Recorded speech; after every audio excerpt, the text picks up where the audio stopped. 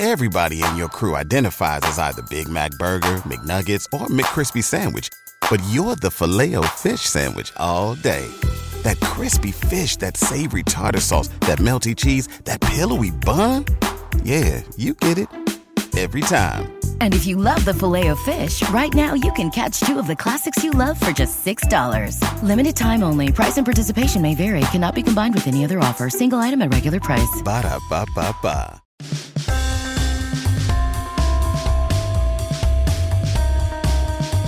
Welcome into another edition of the 5 Reasons Podcast. My name is Chris Whittingham, joined as always by Ethan Skolnick. Thank you for finding the program, whether you're on Apple Podcasts, Google Play, Spotify, or wherever you get your podcast. Please do find us and find the entirety of the 5 Reasons Sports Network. There is a ton of content that we are producing all the time on a variety of different sports, on culture, on all different kinds of stuff. Want to obviously recommend the sports that are in season right now, mainly Miami Heat Beat that is going each and every week on the Miami Heat. They're currently above 500. They are 21-20 at the halfway point of the season. They'll continue to break down the hashtag Justice Better movement. Check out the Swings and Mishes podcast on the MLB offseason, on the Marlins offseason, and what they're doing. Obviously, tons of great content from Cinco Razones as well in Spanish. Lots of great stuff to check out in and around the network, so please find all of it on Apple Podcasts and find us on Twitter at 5 Reasons Sports. But Ethan, want to start our week. We usually do an episode on the football weekend, and I guess we can touch on some of the Patriots game that is that is sort of tangentially related to this podcast. We want to talk about the Dolphins narrowing their coaching search down to Brian Flores, the linebackers coach and defensive play caller of the New England Patriots. And I guess throughout this whole process, Ethan, I've been on radio a few times, and I've said that I've kind of been underwhelmed by it all, that obviously the names that have come out are not, for me, upper echelon candidates, or really there hasn't been a guy that established himself as the obvious guy. Maybe you could argue that Chris Richard was, but again, this is someone who doesn't even have the defensive coordinator title in Dallas. So I feel like you're talking yourself into candidates. Brian Flores has always, for me, felt like the most underwhelming one. Would you agree with that? And what do you make of the fact that now the coaching search seems to be narrowed down on this guy? Yeah, I'm surprised. And I'm surprised about the way it played out. I mean, first we want to give credit to Adam Beasley because he's been on this for a couple of weeks where he was projecting Flores as the guy when everybody was going towards Richard. Now, we talked about Flores a little last week, and we did some pros and cons on him. And, you know, the biggest pro for him is not where he's working. It's all the different areas he's worked in. That to me was the biggest pro, that you have a guy who has worked on the personnel side. And I do think as a head coach, it is important to get some of that type of experience because as a head coach, you're making decisions, but you have to make those decisions in the context of what else is out there and also how it affects the cap, how it affects future maneuvering. If you've worked on the personnel side, those are questions that you've had to answer and you've been asked by people above you. And so I do think that that's valuable. Now, the Patriot thing. I'm trying to restrict myself on this one because I made a big con case for him about the fact that Patriot coaches, assistants have not done well in other places. Bill O'Brien is the biggest success story, and he's not a huge success story. All of the others, whether it's Cornell or Weiss or Patricia so far or McDaniels, have been failures wherever they've gone as a head coach. But I'm trying to stop myself from doing that because I don't think it's fair to Brian Flores, right? Because in the same way that I don't think you can sort of say everyone who comes from a certain organization is going to be successful, you can't say everyone who's coming from a certain organization is not going to be successful either. I mean, he's his own man. He's obviously picked up some things. He's going to apply it differently than those other coaches have. And he doesn't seem to have the air of superiority that the rest of them do. Right, at least not now, right? Before he becomes a head coach. Now, Gase seemed to have it from the very beginning, and then it got worse. It tends to for guys when they become head coaches. Now, I always apply this in a lot of ways to, let's look at Eric Spoelstra, right? Because Eric was roughly the same age when he got the head coaching job of the Heat, right? So Eric is now 48. He got that job in 2008, so the same age as Brian Flores is now. He also, like Brian Flores, wore a lot of different hats, right? He was a video coordinator. He was a backbench assistant on the staff. Then he was more of a lieutenant for Stan Van Gundy. So he had a number of different jobs in a very good organization, working under a Belichick-like figure in Riley. So actually, if you're going to draw comparisons here, maybe Spoelstra is the one to draw. And Eric did not come in with airs. I mean, and I knew Eric, right, because I'd covered him for 10 years. But I mean, my first column with him about being head coach was, about you too. Okay. Like, I mean, he was not the type of guy who came in with an attitude. He was human. And Eric has remained human. I mean, yes, I was at the kids' day, the game between the Grizzlies and the Heat over the weekend, and there Eric has his newborn with him on the court. I mean, that's who Eric is, right? That's who we've gotten to know. Maybe that's who Brian Flores is. Maybe, because look, Spoelstra is not Riley, right? Mm-hmm. And so Flores may not be Belichick. And so I do think that we have to separate here a little bit and say, okay, we're going to put the New England thing aside. We're going to say it's good that he came from a good organization because he knows how things should work, but it doesn't mean he's going to be great. And also because, Romeo Crennel did not work as a head coach, but has worked as a coordinator since, it doesn't mean that he's going to be a failure either. So let's put that aside. My big question on this is not so much who they're choosing. It's the process with which they've chosen him, right? Mm-hmm. So I thought this was odd, Chris, like the way it came out on Friday. Now I know you were calling me InfoWars, okay, Alex Jones, okay, but it was just strange. Like I don't understand. You were conducting the last of your interviews with Rizzy and for some reason Dowell Loggins, right? Like, okay, which I guess is a hat tip to his agent Jimmy Sexton because you're trying to get Tunsil to sign to a cheaper extension. So, but you had and plus Jimmy Sexton owns the Dolphins and has for more than a decade. I mean, Gase, Parcells, Saban, over and over and over again. All right, but so you have those two interviews, and like roughly like 3 hours after the interviews are done, there are 5 national reporters tweeting that Brian Flores is going to be the guy. So that seemed coordinated to me. So my question, Chris, is why? Why do you not have a second round of interviews? Why do you leak if you're the ones leaking it? Because clearly the Dolphins don't seem to mind that it's leaked, right? They haven't shot anything down. Right. I know they shoot things down when they're not happy about it, even if it's true at times. They will shoot it down. So they haven't shot it down. So why would you leak it right after you conducted these other interviews? The first thing, it doesn't seem fair to the candidates you're interviewed. Second, there was a Josina Anderson report that Chris Richard had not been informed that he was not getting the job, so they hadn't told him. And yet Breer's got it, Rappaport's got it, I think Schefter had it. Yep. It's getting out at all, and that's coming from one place. When stuff comes out all at the same time, it's all coming from one place. It's either the agent, and I don't know why Flores' people would leak it, because that would piss off the Patriots.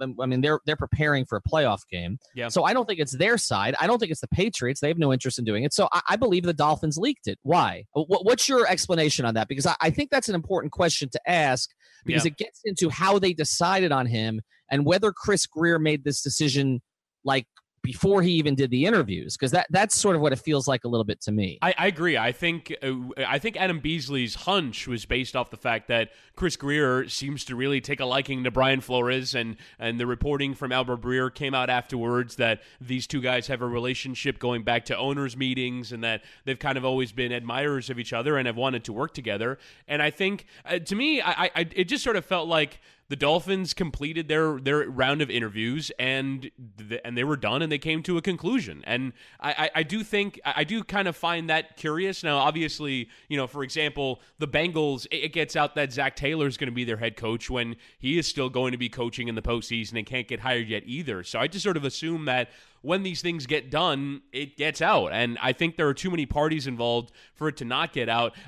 So are you saying that you think Chris Grier is putting out there that we've come to the conclusion on Flores, basically to not allow for anyone else, with the performance that they put in over the weekend? Like if the Cowboys had gone out, there are no other jobs. Right, but there are no other. But see, there's no. What I'm saying is like you have it get out there that Flores is going to be the next head coach, so that if Chris Richard's Cowboys go and shut out the Rams, you're not saying, well, we should hire Richard now, and like I think so. Is it sort of like getting out ahead of Eric Bieniemy having a great, if the Chiefs' offense has a great performance, or if the Cowboys' defense has a great performance, you're not leaving it to a performance potentially swaying your mind that, no, we're done, we finished our process, Flores is our guy, and the world's going to know about it now. Well, I mean, your own mind is one thing. I mean, the fans you can't do anything about. I mean, Right. if Chris Richard's team went to the Super Bowl, and I mean, the fans were already calling for him. Look, if the Chiefs win the Super Bowl and if they blow out the Patriots this weekend, I mean, look what Damian Williams is doing, right? I mean, you don't have Kareem Hunt, which I thought could sink them. And they're still, I mean, they weren't as dynamic through the air as they've been. But if they beat the Patriots and they win the Super Bowl, then some people are going to wonder, why didn't Eric Bieniemy get a job in this cycle, right? And this is what we talked about a couple weeks ago, where the worst thing that can happen to coaches a lot of times is their teams going too far in the playoffs. I guess I don't really understand the justification for getting it out now because, one, there's no competition for Brian Flores' services because, as you mentioned, Zach Taylor is filling the only other job that's available right now. Nobody else is firing a coach. The other 6 jobs have been filled. So for that perspective, I don't understand it. The only thing I can think of is that Friday was embarrassing to them because, I mean, they were interviewing Dowell Loggins for their head coaching job. And they were getting on social media, which I know they're sensitive to. I mean, they're sensitive to stuff that comes out of accounts that have 9,000 followers, right? Okay, I imagine that probably they didn't like the look of that, the optics of it, particularly when it was pretty clear that it was a favor to an agent, which never looks great. And when you waited until, to do it until the day that it was supposed to be Darren Rizzi's day, who a lot of fans, by the way, wanted at the beginning of this process, and the players wanted. Yeah. So maybe it was just an optics thing that it's like, we're going to change the news cycle. I mean, this is a very, compare things to politics a lot. It was a Friday news dump. Like, that's what, I mean, we see that in politics, right? Like, whenever the White House wants to get out something now that, Trump has done incredibly embarrassing, like it comes out at Friday at 6 o'clock. I mean, this has become a big Rachel Maddow joke on MSNBC. It's like, okay, wait for what happens on Friday at 6 o'clock. And we learned about this in The West Wing in the year 2000. Like this has been a thing that's been going on in politics forever. And the reason it goes on is because it's based on the old news cycle, right? So The old news cycle is that when I worked in newspapers for all that time, that the Saturday newspaper is the one that nobody reads. Like we were always told, if you have something good late in the week, save it for the Sunday paper. Don't burn it in the Saturday paper. And so this is an old concept, right? I mean, the current White House uses it more often because there's more bad news. But you're right, it's gone on for a long time, and so basically. Maybe it was that. Maybe it's, okay, we've had a bad news. We're going to drop something here on a Friday night, let people digest it over the weekend. I find it, I don't want to dwell too long out of it. I found it really odd. Whenever something is put out, the Dolphins, this is a particular habit with the Dolphins too, where, 6 reporters have something at the same time. You're like, okay. I mean, it's right. It's one person, or one entity with the Dolphins that's leaking it, and so clearly, if it was them who leaked it, they saw some advantage in leaking it. They didn't dial it back at all, and so it is what it is. It's going to be Brian Flores, and I'm still trying to sort of sort that out. But it does raise the larger question, like you said, whether Chris Grier just liked this guy from the very start, which is fine. I mean, it's his hire to make. I mean, Ross empowered him to make the hire. But if that's the case, then look, Chris Grier is on the clock, right? I mean, whether or not that clock is ticking a little slower because Steve Ross has kind of moved the expectations back, because now there's a feeling that we're going to talk more about this, that they may wait for a quarterback, that they may sort of subtly tank this year. I want to get into the meaning of that word because I know Simon Clancy and 3 yards per carry have an issue with that word. But if the timeline has been pushed back a little bit, but still, like, there's always been this question with Chris Grier at every step of the Dolphins organization of what was he in charge of, right? Like, that's the question you and I always ask. What was he in charge of? Like, he's supposedly really talented, has a good eye for things. Everybody wants to keep him around, so he doesn't really make waves. For 18 years and God knows how many regimes. Exactly. Okay. I mean, we talk about Brian Flores being in a good organization for a short period of time or whatever, long enough. Grier has been in a bad organization for a long period of time. Okay. And it's like, he's the one that doesn't get stink on him. All right. So now we're at this stage where there's no question, right? Chris Grier is the man. He is in charge. And now with this coaching hire, he is clearly in charge, because if you don't do a second round of interviews, if you just do the first batch, and you basically decide on the guy who I believe was their first interview, right? Wasn't Flores first? I think so. Then, right. So you had Flores. This was the guy you identified. You interviewed all these other candidates. You waited to interview your popular in-house candidate until the very end, okay, or the last day. and then you leak it, which I believe they probably did, on that Friday to some national reporters that this is going to be your guy, it's on you. I mean, this is the decision that Chris Greer is going to be judged on more than any other single decision that he makes other than the quarterback that he and this coach identify. This is number two. That is number one. And so that's why I want to put this in proper context, because clearly the Dolphins have not run from this. This is the direction that they're going. And, we'll see how it works out. As far as Flores goes, watching the game yesterday, and I got to admit, I was at a sort of a brunch event in Lauderdale, so I didn't catch it as much as I would like to while I was watching it. One thing I did see was multiple packages, a lot of blitz packages from different places. I thought there were a couple of blitzes in the first half that really got Rivers off his game a little bit. There was one on a 2nd and 9, not a down that we typically saw the Dolphins do a lot of blitzing from, particularly from this type of package. And so there were some interesting things, because I've never watched the Patriots that way, Chris, right? Like you watch the, but I was watching the Patriots to sort of see, okay, who was coming on the field, who was coming off the field, where were they coming from to get to the quarterback. And I was impressed with a lot of what I saw. I don't know it as well as the 3 yards per carry guys do. I just know it looked less vanilla than what I'm accustomed to watching with the Dolphins. Yeah, and I think obviously so much talk about what the Patriots offense did in that first half, scoring 35 points, and I think they had 24 first downs in the first half, which was just a ludicrous number. But to me, it's set up by their defense. If you look at the Chargers scored in their opening possession to make it 7-7. It looked like it might have a shootout in their hands. And then the Chargers went 3 plays punt, 7 plays punt, 4 plays punt, 3 plays punt. I mean, that sounds like a Dolphins drive chart from this past year. It was, a complete, locking down. And then obviously the Chargers get some late points in the fourth quarter. But really it was a defensive domination. And like you said, you saw things in that game that make you feel good. But I think ultimately, even understanding that on a big stage, that the Patriots defense played really well and looked like it was schemed really well and had those advantages. Again, to me, the thing, my initial take on the Flores hire is, what's the hook here? Because you look at all these teams around the league hiring offensive guys to go and solve their quarterback issues and their offensive issues, and there's a premium placed. As you look right now at the teams that are left, they're basically 3 quarterbacks coaches that are in the final round with Andy Reid, Sean Payton, and Sean McVay, and Bill Belichick, who's kind of the lone holdout as the defensive genius that is staying late in the postseason. And I think a lot of teams are following the route of finding the next McVay, like hiring, Freddie Kitchens, who did really well with Baker Mayfield, like hiring Cliff Kingsbury, like hiring Zach LaFleur, like hiring, all these different, Zach Taylor, literally grabbing the quarterback's coach from McVay's team. All these different teams are hiring on offense. Even Adam Gase, the Jets are still holding on to the idea that he could do that for Sam Darnold. Thinking about their quarterbacks first and foremost as the thing that you're focusing on.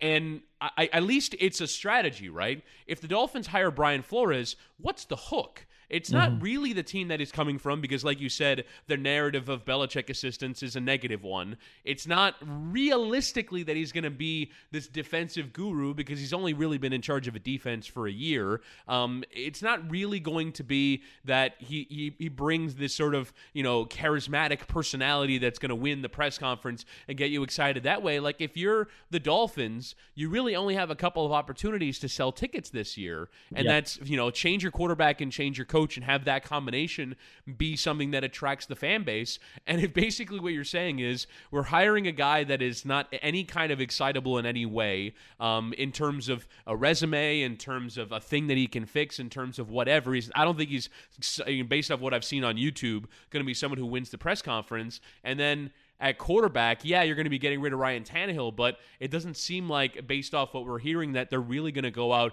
and try and fix that issue this offseason. They're probably going to wait until next offseason. What's getting you excited about the Dolphins right now? And heading into 2019, why are you buying your 10-game season ticket package? Why are you, investing every Sunday to sit in front of the television and watch this team when there just doesn't appear to be an obvious hook? And that would be my thing with the Flores hire. Even, you can talk yourself into Chris Richard as, a really fiery personality, or Eric Bieniemy as, the guy that's, been in that Chiefs offense that was so good this past year, and maybe he can bring a little bit of that with him.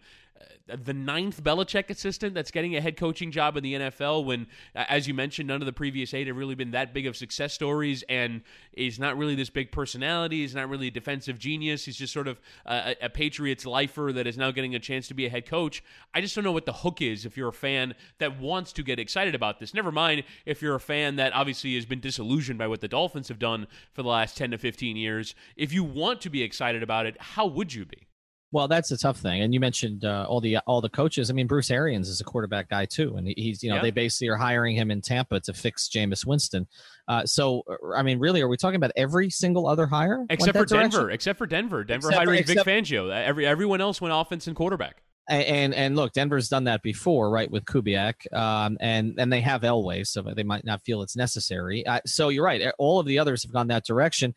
I don't have a problem with them not going that direction. I mean, after all, they just tried that, right? And sure. Look, they tried it in 2007 too with Cam Cameron. That didn't work either. So I don't tried it with Philbin too. If you think about it, they tried it with Philbin. I mean, so this idea of, and I said this before, the searches. This idea of categories is dangerous, right? Like because to me, you have to hire the best coach. Now, clearly, Greer believes this is the best coach. I'd be curious to know, and we're going to find out when they finally have this press conference, whenever it is, whenever the Patriots finally lose. I'm curious to find out what his primary reason for it is going to be, right? Because that's what you're getting at. Because for all of the other pressers, there was a reason, right? Like I remember the Bill Parcells presser where he was introducing Sperano, and it was, we want a tough, smart, disciplined team. And like you looked at Tony Sperano, tough and disciplined immediately came to mind, right? Like, and the smart stuff a little bit too, but mostly the tough and the disciplined stuff. Okay, may he rest in peace. With Philbin, he was the guy who, soaked up knowledge while working with Aaron Rodgers. It's kind of fraudulent. I still can't understand how Steve Ross sat in a room with Joe Philbin and decided that was the guy we had to have, like that personality. And so I don't trust him on this. And I said this before, and this is why the Harbaugh thing made some sense to me, because at least I've seen John Harbaugh as a head coach. With Brian Flores, I don't know. I've seen some interviews. He has a really interesting backstory. I mean, CK has highlighted some of this. I mean, he's a great success story. I think a lot of the players will relate to that. I mean, he's not a guy who should be here based on his background and his upbringing and some of the stuff that he had to deal with. And so I think that's admirable, but unlike Tony Dungy, for instance, he wasn't an elite player. Like Tony Dungy had that to fall back on, in addition to having sort of a calmer style. I mean, Tony Dungy was not Chris Richard, right? He was more Brian Flores than Chris Richard. Jim Caldwell, who we're going to talk about here, they bring in more Tony Dungy than Chris Richard in terms of personality. So, maybe it's, we want sort of a steady hand. I mean, is that what Brian Flores is going to project? But I think what they're going to sell is what I said here early on. I think it's probably going to be, this is a guy who knows how every part of an organization works. I think that's not sexy. That's not going to sell tickets. Right. But I think what it is I think Ross is looking and Greer for a competence. I think the other thing that Ross is probably looking for is somebody who's symbiotic with his general manager, because that has been a problem. And partly of Ross's making, right? Like, and look, Huizinga did the same garbage. This patch. And the GM, never really is comfortable with the coach. And even the times that GMs were comfortable with the coach, like Spielman and Wannstedt, they ended up flipping the roles. That went sour. Ireland and Sperano went sour, in part because Ross got on a plane chasing Jim Harbaugh, and Ireland didn't tell Sperano.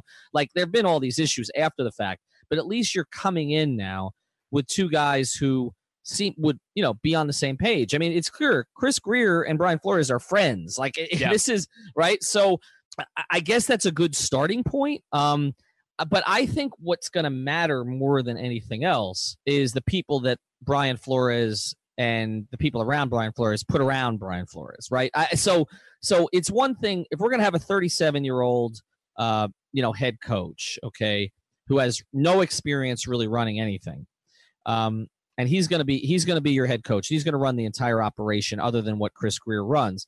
Then you need competent people around him. I have been encouraged by the names they're mentioning for staff, simply because these are people who've been head coaches. And I think that's going to be necessary. And I thought, again, back to the Spoelstra example, I thought it was necessary early on to have a Ron Rothstein on his staff.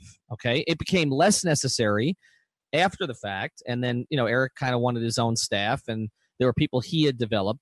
But initially, with the Heat, he needed a Ron Rothstein to help him. It was always Rothstein who was running down to tell him how many timeouts he had, right? Like in game management. Remember that? I mean, yeah. Ronnie was, okay. And so I think that matters. And so the conversation today about having a 62-year-old Jim Caldwell who has a plus 500 record as a head coach and 2 different stops. And one of the reasons his record wasn't better was because, remember, Manning, that was the suck for luck year, yeah. Right? And Caldwell got caught in that, and he went 2-14 that year. I'm not saying you take it out, but if you take it out, I mean, he was more than 20 games over 500. And some of that was with Detroit, which has not been a perennial power. He had Matthew Stafford there, not Peyton Manning. So I think that bringing in a Jim Caldwell, I think the former Wisconsin coach, whose name I can never pronounce, okay? Bielema, right. The conversation about him. I think Mark Colombo, I know, this one, and I agree with the 3 yards per carry guys about this. Like, people were deadpanning, we're killing the Mark Colombo move as a potential offensive line coach because he was awful here as a player. And he was dreadful. Awful. Oh my God. But why does that matter? Like, I mean, right. I think one of the best analysts on television right now is Dan Orlovsky. He was a terrible quarterback. Right. He of the fame of running out of the back of the end zone. Like, right. I think he's really good at analyzing quarterback play on television for ESPN. Like, how many times do we see that there is not a relationship between your playing career and your coaching career? Like, it's just like Mark Colombo can teach how to be an offensive lineman, even having been a bad one here in Miami. By the way, he wasn't bad the entirety of his career. He was just especially bad at the end here in Miami. He was cooked by the time he got here. And so, yeah, right. So that shouldn't matter. But there are some names that are interesting that have been discussed now on this staff. And I think if that's the plan, if Ross's idea here is, look, this is going to take a while, okay? It's going to take a while. I'm going to be as patient for it as I can. I want a young head coach who's got some energy. Maybe he's not Mr. Charisma, but he's got at least energy to do the job. But I'm going to surround him with old hands. And I'm going to bring in these people to help guide him because, look, Adam Gase hired a garbage staff, okay? And one of the reasons I believe that Adam Gase hired a garbage staff is because Adam Gase does not want other voices in the room that are going to challenge his. Dissenting opinions. Right. Very Trumpian. He doesn't. Sorry, I did it again. I won't do that again on the podcast. He didn't want dissenting opinion. Okay. And so I think that's not for a head coach. Again, back to the Spoelstra example, Eric has always had other voices in there to tell him no on things. And, I think that's important. And so I think if that's the idea here, that you're going to have, a young head coach who understands how different parts of this work, has been in a really good organization, but we're going to get him a Caldwell. We're going to get him, some of these other names. Okay. Obviously we've got to see how the defense plays out. I'm assuming that I did it again, that Flores is going to have a pretty big impact on how the defense plays. I think also from a scheme standpoint, it's going to be interesting. I mean, Patriots have run basically a hybrid 3-4 for a little while. Not a little while. I mean, that's a Belichick thing. I'm curious to see, how that's implemented. But if there's one thing I would like a new head coach to take from New England, if they're going to take something, it's that Bill Belichick has had 18 or 19 completely different teams over the course of this run, and he has coached to the talents of each team. He had Randy Moss, and it was bombs away. Yesterday, he's got Sony Michel, okay, and a running game and an offensive line that has been better at run blocking this year, and they ran the hell all over Los Angeles. And that is something, instead of us hearing from a head coach like we heard from with Adam Gase, he needs his players, right? I need my players. And if I don't have Albert Wilson, okay, and no disrespect to Albert Wilson, he was great this year, but if I don't have Albert Wilson, the offense, I don't have a play for 3rd and 5, okay? Like, get out of here with that bullshit, all right? They need a head coach who's going to take what he has, which may not be great for a little while, and make it work. And so I do think this press conference matters, Chris. I don't think it matters like an Al Golden press conference mattered, like getting people energized and all that. I just think it matters that, like, the guy looks competent and he knows what his plan is. And so we'll see how he prepares and handles that. But it's not going to be sexy. It's not going to sell a bunch of tickets. And Ross is just going to have to deal with that for a year or two because I think it's going to be, I think those crowds are going to be pretty thin for a little while. We'll get to what I find to be the two most interesting parts about this hire and what the Dolphins are doing right now. But first, a quick break. I want to introduce you to one of the great sponsors of the 5 Reasons Sports Network, and that is Brunt Insurance, where you can find all of your protection under one roof. They offer home, auto, commercial, and life insurance, and they're licensed to write insurance for the entire state of Florida. That's Pensacola all the way to the Keys. They've got multiple carriers for all the product lines. Ensure you're paying the lowest rate in your area. And I can speak to this personally because I sent Greg Brunt all of my insurance policies that I had with other companies. He came back to me, said, well, one of them you're doing okay, so just keep that one where it is. But I had one for a condo and I had one for my cars. And he said in both cases, I could be doing better. He saved me $700. This show is sponsored by BetterHelp. What's the first thing you'd do if you had an extra hour in your day? Go for a run, take a nap, maybe check the stats of the latest Miami Heat game? I've got a better idea. A lot of us spend our lives wishing we had more time. The question is, time for what? If time was unlimited, how would you use it? The best way to squeeze that special thing into your schedule is to know what's important to you and make it a priority. Therapy can help you find what matters to you so you can do more of it. I've benefited from therapy. I went through some life changes, major life events, had some difficulties, wasn't a believer in therapy, but it helped me and it can help you also. So if you're thinking of starting therapy, give BetterHelp a try. It's entirely online, designed to be convenient, flexible, and suited to your schedule. Just fill out a brief questionnaire to get matched with a licensed therapist and switch therapists anytime for no additional charge. So learn to make time for what makes you happy with BetterHelp. Visit BetterHelp.com/Miami Heat today to get 10% off your first month. Again, that's BetterHelp, HELP.com/Miami Heat. At Parker, our purpose is simple. We want to make the world a better place by working more efficiently, by using more sustainable practices, by developing better technologies. We keep moving forward. With each new idea, innovation, and partnership, we're one step closer to fulfilling our purpose every single day. To find out more, visit parker.com/purpose. Parker, engineering your success. Everybody in your crew identifies as either Big Mac Burger, McNuggets, or McCrispy Sandwich. But you're the Filet-O-Fish Sandwich all day. That crispy fish, that savory tartar sauce, that melty cheese, that pillowy bun. Yeah, you get it.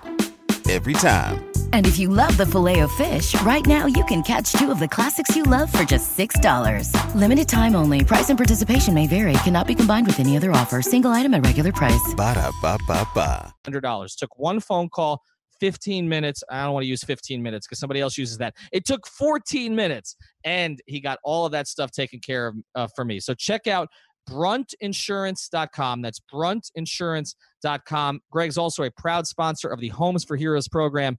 That means if you're a first responder, teacher, military, or healthcare professional, you'll get a special discount from bruntinsurance.com. Here's the phone number if you prefer to do that, 954-589-2204. And today's episode of the 5 Reasons podcast is brought to you by Doral Toyota, which is one of our great partners, and like us, is pure South Florida. That's Doral Toyota, where you can find all your favorite Toyota models. Whether you're looking for a new, used, or certified pre-owned vehicle, Doral Toyota is located at 9775 Northwest 12th Street, just a few blocks from International and Dolphin Malls. Experience the Doral difference, which means 4 years complimentary maintenance and roadside assistance on all new vehicles. In-house financing is available for credit-related issues. Also, if you mention 5 Reasons when you call 305-680-1129 or come in the dealership, you will work with a dedicated manager, not a salesman. Unlike other dealers, Doral Toyota prides itself on an honest and transparent buying process. That's Doral Toyota, DoralToyota.com,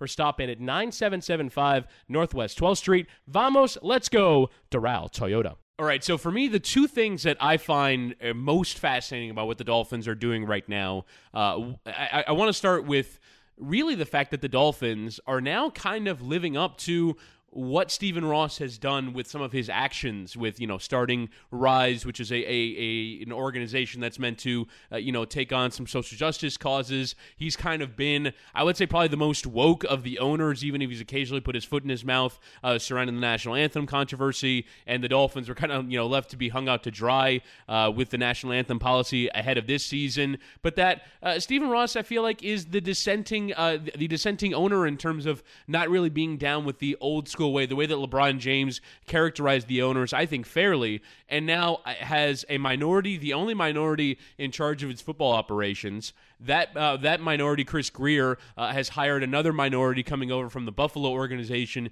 to be his assistant GM, and then they're going to hire another minority head coach. The question about what race, what ethnicity, it doesn't matter. He's an ethnic. He's a son of Honduran immigrants who was born in New York. He is a minority, and then you mentioned Jim Caldwell as well, kind of being his sort of chief associate head coach, and that kind of being a major part of the identity of his organization, and the fact that now he's got a bunch of minorities running this thing, both in terms of front office and as your head coach.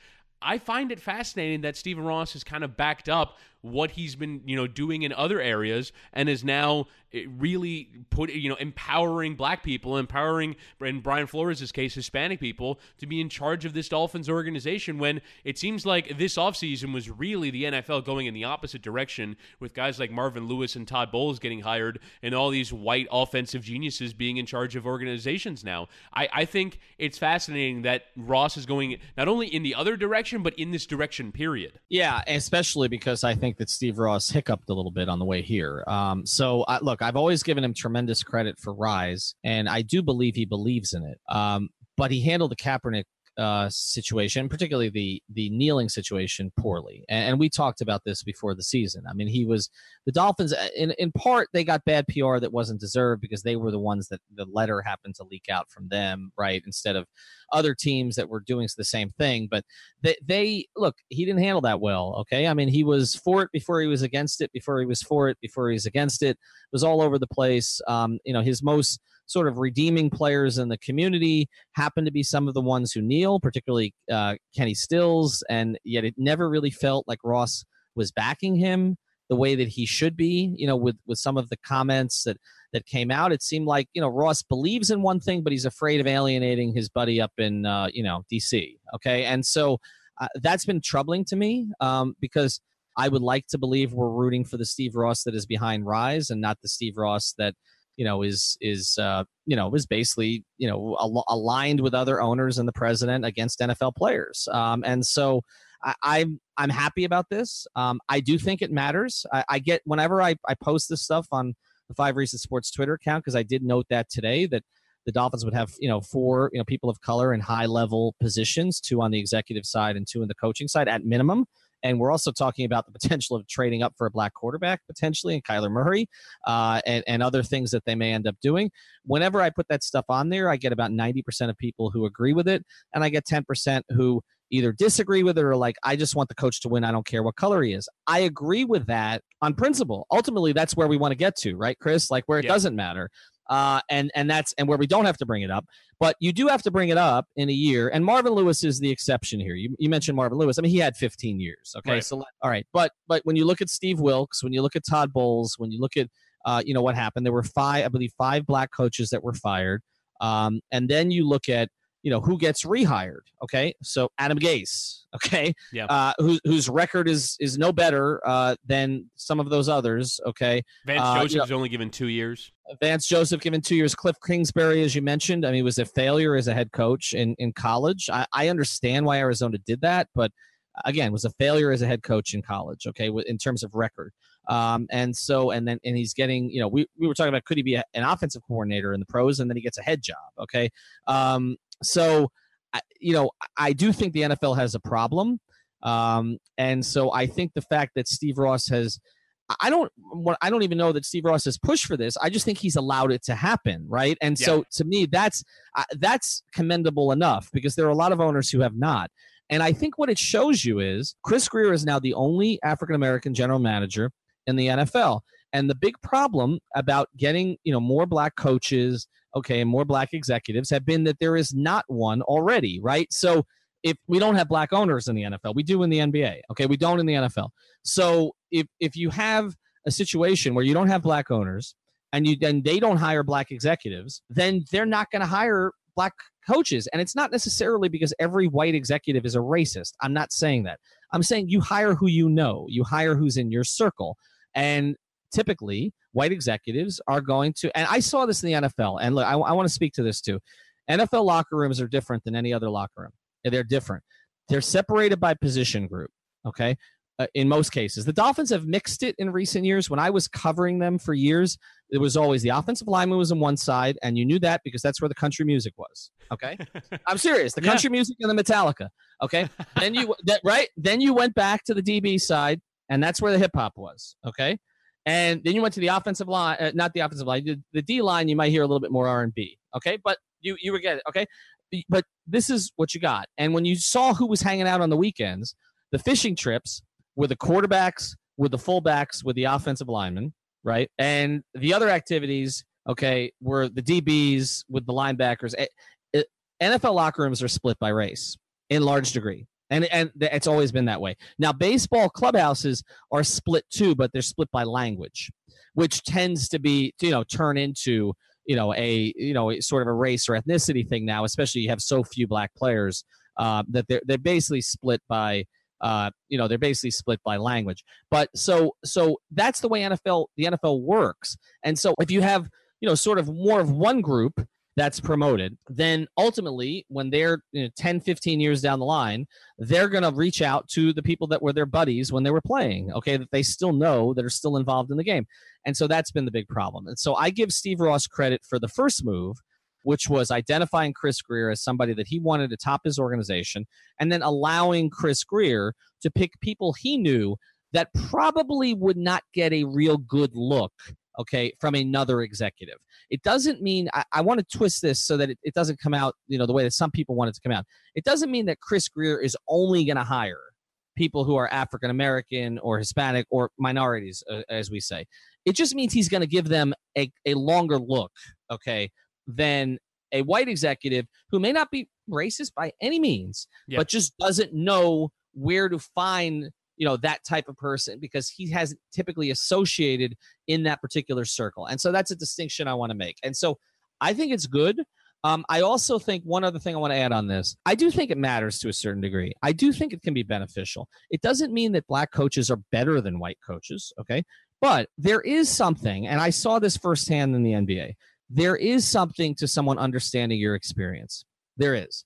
And in talking to a lot of players in the NBA, which is more heavily African-American, obviously, than even the NFL is, I think having a black coach has mattered at times. I think having a Doc Rivers, okay, in charge of what could have been a sort of a tumultuous team in Boston, I do think it matters. It doesn't make one having him in charge of the when Donald Sterling was going Sterling on. situation was critical. I don't think it makes one race better than the other. This is where everybody gets caught up, and then you have sort of the white victimization thing, and we just go a direction we shouldn't go.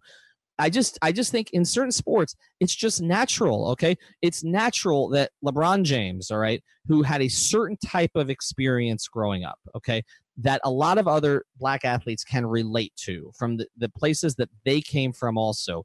And to have, a black head coach, I think has mattered to LeBron at times. It doesn't mean you always listen to Ty Lue, okay, or Mike Brown, or Paul Silas, but I do think that it has mattered to a degree, and I do think that it was, and I can speak to this firsthand because I know LeBron.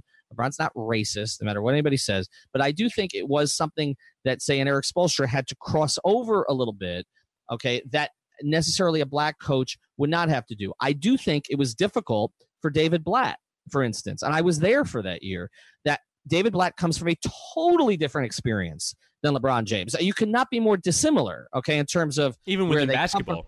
Even within basketball, where they, okay, international, okay, white, Jewish, all the rest of it, okay, and again, I'm Jewish. I had a great experience covering LeBron James and a very good personal relationship. So it's not that he had an issue with Jewish people, okay? I know the recent controversy with him, but I do think that, but there were people who actually were saying that. I mean, I had a lot of Israelis who were following me while I was covering LeBron up in Cleveland who were like, oh, he just hates, Israel. No, he doesn't. It's an experience thing, okay? And so I do think that it matters to a degree, and I think it will be welcomed by a lot of the players on this roster. And in the same way that what we're seeing happen at the University of Miami right now, right, where Manny Diaz is one of the guys, right? Like what did we see yesterday, right? He basically had a bonfire, okay? I mean, they basically had a bonfire. They went to Prime 112. And then went right, and they set fire to 7-6, right? Like, Manny and can Mark Richt relate on the level that Manny Diaz can relate to a lot of and most of those players aren't Hispanic, right? But they grew up in similar type circumstances or a similar area to Manny. They know a certain type of struggle that Manny knows from where he came from, his son of immigrants and everything else. So I do think, Chris, I know we devote a lot of time to this, but I do think it matters. I think it's interesting. And I just want to start here. I commend Steve Ross for it. I do. And we've had our issues with Steve Ross, but I think this is a positive direction for the franchise. And I think the Dolphins kind of stick out like, the opposite of a sore thumb compared to the rest of the NFL right now. We'll get back to our episode here in a second. But first, want to tell you about another of the great sponsors of the 5 Reasons Sports Network, and that is Berlitz Broward. You may be familiar with the Berlitz method of teaching languages. I can speak to it directly because about a year ago, when my daughter was about 3.5 years old, I put her in Berlitz Broward. This is over on Flamingo Road in Pembroke Pines, because we wanted her to learn Mandarin. She already knows English and Spanish fluently, but kids have an easier time learning languages at times than adults do. So we figured that she might enjoy it. Not only does she now enjoy it, she now counts up to 100. She knows all the colors and shapes. When we go to Chinese restaurants, she speaks Mandarin with the waitresses. She orders for us. Sometimes not the greatest, but it's pretty amusing to actually watch it. But the other thing that Berlitz does for you is they have adult programs. And so that's actually what we want to introduce you to today. Their adult programs, they teach languages: English, French, Spanish, Mandarin, Italian, German, Portuguese, and more. So if you ever wanted to learn any of those languages, or maybe English is not your first language and you want to learn how to pronounce better and be better in the business space, that's something that they can work with you on. So I'm going to give you a phone number here. Make sure that you call and mention 5 Reasons. Here is the phone number: 954-743-0077. So again, they have kids programs, but they got plenty of adult programs, and I can tell you, because we've been doing it, they will work with your schedule. Whatever works with you in terms of when you have to work, when you've got things with your family, they will put you on the schedule and they will get you the right instructor. So again, mention 5 Reasons, 954-743-0077. Tuesday, January 15th, Miami Heat Beat is hosting another watch party poolside at Duffy's in North Miami. Come out and watch with us as the Miami Heat take on the Milwaukee Bucks at 8 p.m. There's going to be games, drink specials, and you'll even have a chance to win Heat Beat's newly released Justice Better t-shirt. Plus, someday, you'll be able to tell your grandkids that you were there when 5 Reasons finally broke their watch party curse. Okay, fine. I'm not making any promises, but we're 0-8 right now, and this fucking losing streak's gotta end at some point, right? So come on down and hang out with some of your favorite Heat Beat personalities, as well as other members of 5 Reasons Sports. That's Tuesday, January 15th. Poolside at Duffy's, 3969 Northeast 163rd Street, North Miami Beach. Tip-off is at 8 p.m. For me, it's just the fact that, and you mentioned that chain, right? So it starts with the white owner usually hiring the white executive hiring the white coach. But it goes a little bit further than that, doesn't it? Because obviously, the white executive will also probably hire white guys in the front office, area. And then the white coach will usually hire white assistants. So one of the things that's happened is if you look at the pool of coordinators, which is in theory the place where you're finding your next head coach, there just aren't that many black coordinators, especially on the offensive side of the ball, which is is why I was hoping that Eric Bieniemy would get a chance. You don't really see that. We talked about Mark Colombo being a failure of a former player. You don't really see that many former players involved in either the front office or the coaching setup. You don't really see that many guys that had prominent playing careers being in charge of organizations on the front office side or as head coaches, because I guess for whatever reason now the league has kind of gone another direction and sort of more about the guys who are the brain surgeons rather than the guys who underwent brain surgery, right? And so I do think there's that element of it where the playing side isn't really being given that much credence, and I just think the league gets wider and wider and wider because you don't really see that many guys giving opportunities to former players or to black people generally at lower levels, so that when the assistant GM is ready to become a GM, that pool is usually white guys that were hired by white guys that were hired by white guys. And so it really is about creating not just obviously the one guy in charge, but a full network of minorities throughout organizations around the league. And if the Dolphins are kind of going to be the hub of this, I agree. I think that it presents an advantage in some ways because obviously, the athletes themselves are of a majority that are black. And so I just think that the Dolphins being the organization that is not just sort of complying with the Rooney Rule and hiring the guy and interviewing the guys that they have to interview, but are legitimately considering. And just even the idea that Steve Ross, out of the morass of guys in his front office, out of the morass of guys that he's been surrounded with in football for 10 years, has picked out Chris Greer as the guy that he's been most impressed with, I think speaks a lot to Stephen Ross and what he's looking for, because you mentioned that shared experience. I mean, there's 30 years of age and, a race worth of difference between them, and yet Steve Ross has continually given Chris Greer promotion. So I think in this aspect, I'm really liking where the Dolphins organization is going. But the one drawback is what, for me, I find the second most interesting thing about what the Dolphins are doing is that the Dolphins might be trying to be bad next year. And right. And I think it would be a concern if you're a black person who wants to see, more minorities grow within football, that a lot of the people in this Dolphins organization might be stuck with a 3-13 on their resume next year, because there was a story that came out from Adam Schefter and ESPN, and frankly, it came out of the mouth of Stephen Ross that, hey, I said to Adam Gase, I'm thinking about this, and he said, no, I want to win now.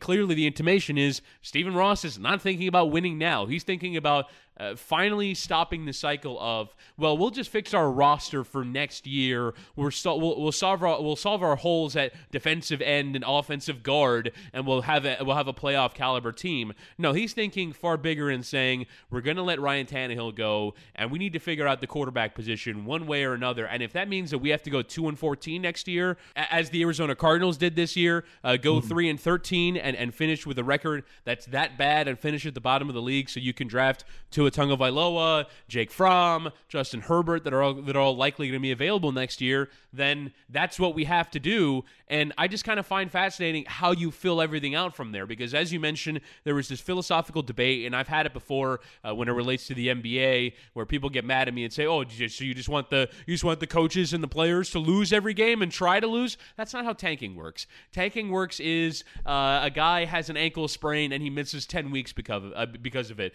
You intentionally are playing rookies and second-year players, some of them undrafted, a disproportionate number of the minutes and snaps, so that obviously they put you in a better position to lose than if you put a 7 or 8 year veteran who's been really good in the league over the last few years. You lower your payroll. You do all these things so that you are intentionally losing on purpose. So what do you make of the idea, one, of the Dolphins potentially going to this, maybe not even trying to solve their quarterback position and maybe drafting a guy in the 4th round or bringing Luke Falk back to have him be your starter next year and going forward with a losing strategy, and the fact that stink is going to be on the names and resumes of all these people that are currently being hired to this Dolphins organization, and the fact that realistically most owners have not really had the stomach to really go through with it. Even the Cleveland Browns, they had a strategy that's worked for them, in my opinion, and Sashi Brown and everyone there got fired because the owner didn't have the stomach to go 0-16. The Sixers didn't have the stomach, and the league didn't have the stomach to really do it for 3 years, which is what Sam Hinkie ended up doing. Realistically, these tanking strategies have not really been seen through by the people who started them, because in the end, the losing is just too much. Do you think that the Dolphins potentially going down this route is going to work and potentially see everyone here fired before they can actually see through the strategy? Well, the second part I'll get to in a second. On the first part of whether it will work, I again try to draw the distinction between the NBA and the NFL. To me, in the NBA, there's a much clearer straight line to tanking. Okay, and even though you have a lottery in the NBA and you don't in the NFL, and so you would think it would be a clearer line in the NFL, it's just, look, unless you get the quarterback, and the quarterback in the NFL is probably going to take 3-4 years to really develop. I mean, there aren't a lot of Mahomeses, right? That sort of, just shoot out. And again, even he waited behind Alex Smith for a bit. And was the 10th pick in the draft. And was a 10th pick. So it's tough in the NFL to decide to tank and then do it effectively. I mean, a lot of the ways that you mentioned that you can tank. Okay, one, you play a lot of kids. Well, the problem with playing a lot of kids is they're going to play hard. They're going to play hard. Like, I mean, a lot of times your practice squad guys, you throw them on the field and you're going to get something you don't expect. I mean, we've also seen over the years, like we mentioned, what are they going to do with the quarterback position? Okay, I know it's lightning in a bottle, but I mean, the then St. Louis Rams could have been tanking when they threw Kurt Warner in at quarterback after he was stocking, shelves in, at a high C in or whatever, it's high V in Cedar Rapids, Iowa. Okay, and then all of a sudden he's in the Hall of Fame. Like, it's just, there's so many variables in the NFL that, like, Steve Ross can have a strategy. I don't think he's really talking about tanking. I think he's talking about not patching anymore. Like, those are two different things. The Tannenbaum philosophy was patch, right? Like, at first it was go after the big name, and then you decide the big name you're going after is a defensive tackle of all things. Okay, who's not going to impact the game enough to make a huge difference, and even if he's really good, which Ndamukong Suh was, but it didn't matter, and he wasn't a leader either, and so with all of that together, it just was not a smart signing. But then after that, it was patch. We need this. We're going to try to find a guard. We'll go get Kilgore and we'll get Sitton, and we're going to fix the interior of the offensive line. Let's go. We need a safety. Abdul Quddus, goes out. We're going to go get a McDonald. They did this patching thing all the time. And I think what Ross is saying is, I'm not going to throw money at that anymore. Like, what is the point? Like, the difference between 6-10 and 8-8? I mean, who cares? Okay. So I think what he's saying is, we're not going to intentionally losing. I think the losing is going to happen on its own. Okay. Yeah. Like, to a certain degree, but like, I don't think that they're going to have an organizational philosophy to try to lose. Now, that's different from what we've seen some NBA teams doing. Like, Philadelphia in the NBA was trying to lose. Phoenix for years has been trying to lose. I don't know that. You could argue there's probably 6 teams in the NBA right now that are trying to lose. Atlanta is trying to lose. Chicago, the Knicks. Yeah, the Heat just won't let the Hawks. But the Hawks are trying to lose. But every time they play the Heat, they win. But yeah, you're right. There are. Cleveland right now. Yeah. Trying to lose, right? Kevin Love is not coming back to that team this year, right? Like they benched. J.R. Smith. Right. Right. J.R. Smith, you can say that he wouldn't have helped, but they banished him. They decided they weren't playing. The Lakers for a couple of years, like Luol Deng and Mozgov, we paid them all this money. Sit down. We're not playing it.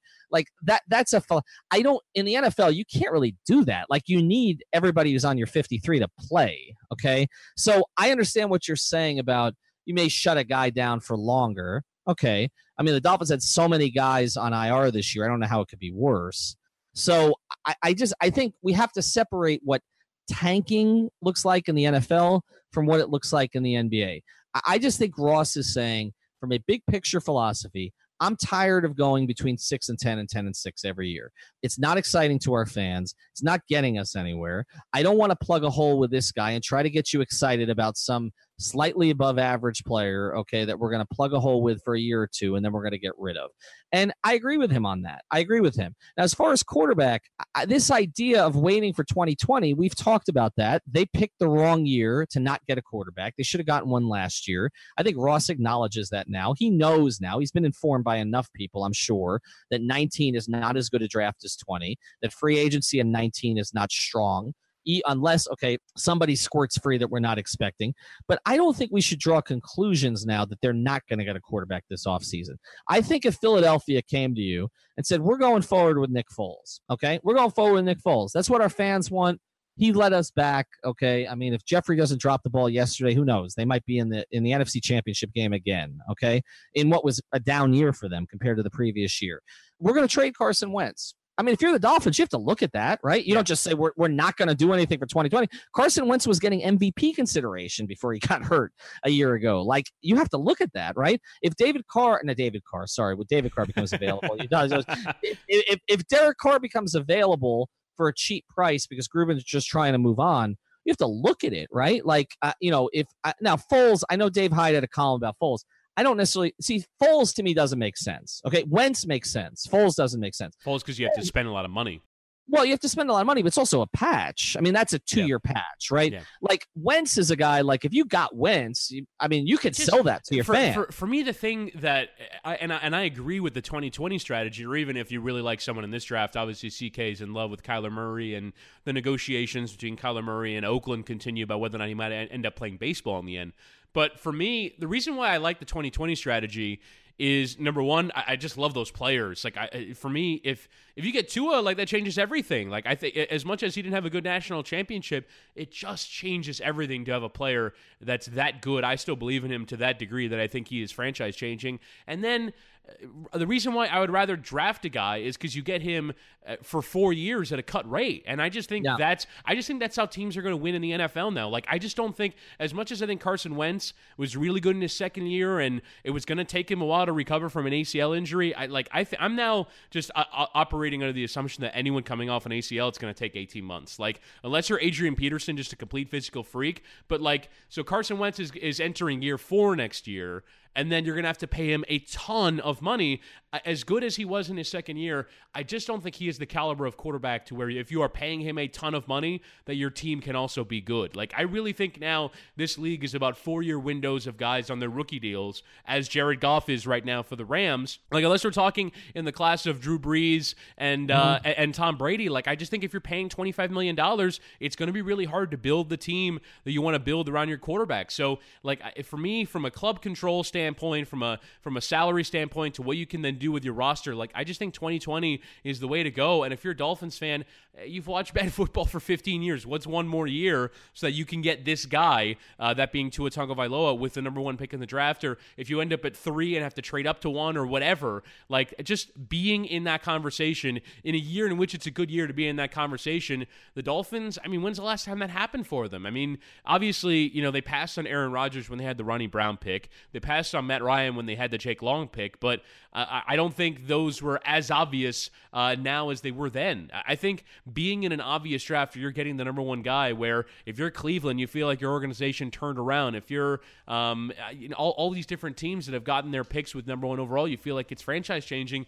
I want the Dolphins to do that, and I think if it takes a 2-14 or a 3-13, I'm all for it. We'll get more into this as the week goes on. Also, we're going to have an episode with David Thorpe. You know him as Coach Thorpe on Twitter. Is with ESPN for a while. We're just going to spend a lot of time breaking down Justice Winslow. I think that's what people want to talk about.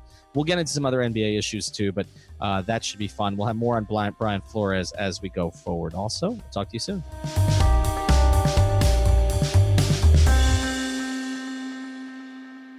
Thank you for listening to the Five Ringer Podcast. Thank you so much. Everybody in your crew identifies as either Big Mac Burger, McNuggets, or McCrispy Sandwich. But you're the Filet-O-Fish Sandwich all day. That crispy fish, that savory tartar sauce, that melty cheese, that pillowy bun. Yeah, you get it. Every time. And if you love the Filet-O-Fish, right now you can catch 2 of the classics you love for just $6. Limited time only. Price and participation may vary. Cannot be combined with any other offer. Single item at regular price. Ba-da-ba-ba-ba.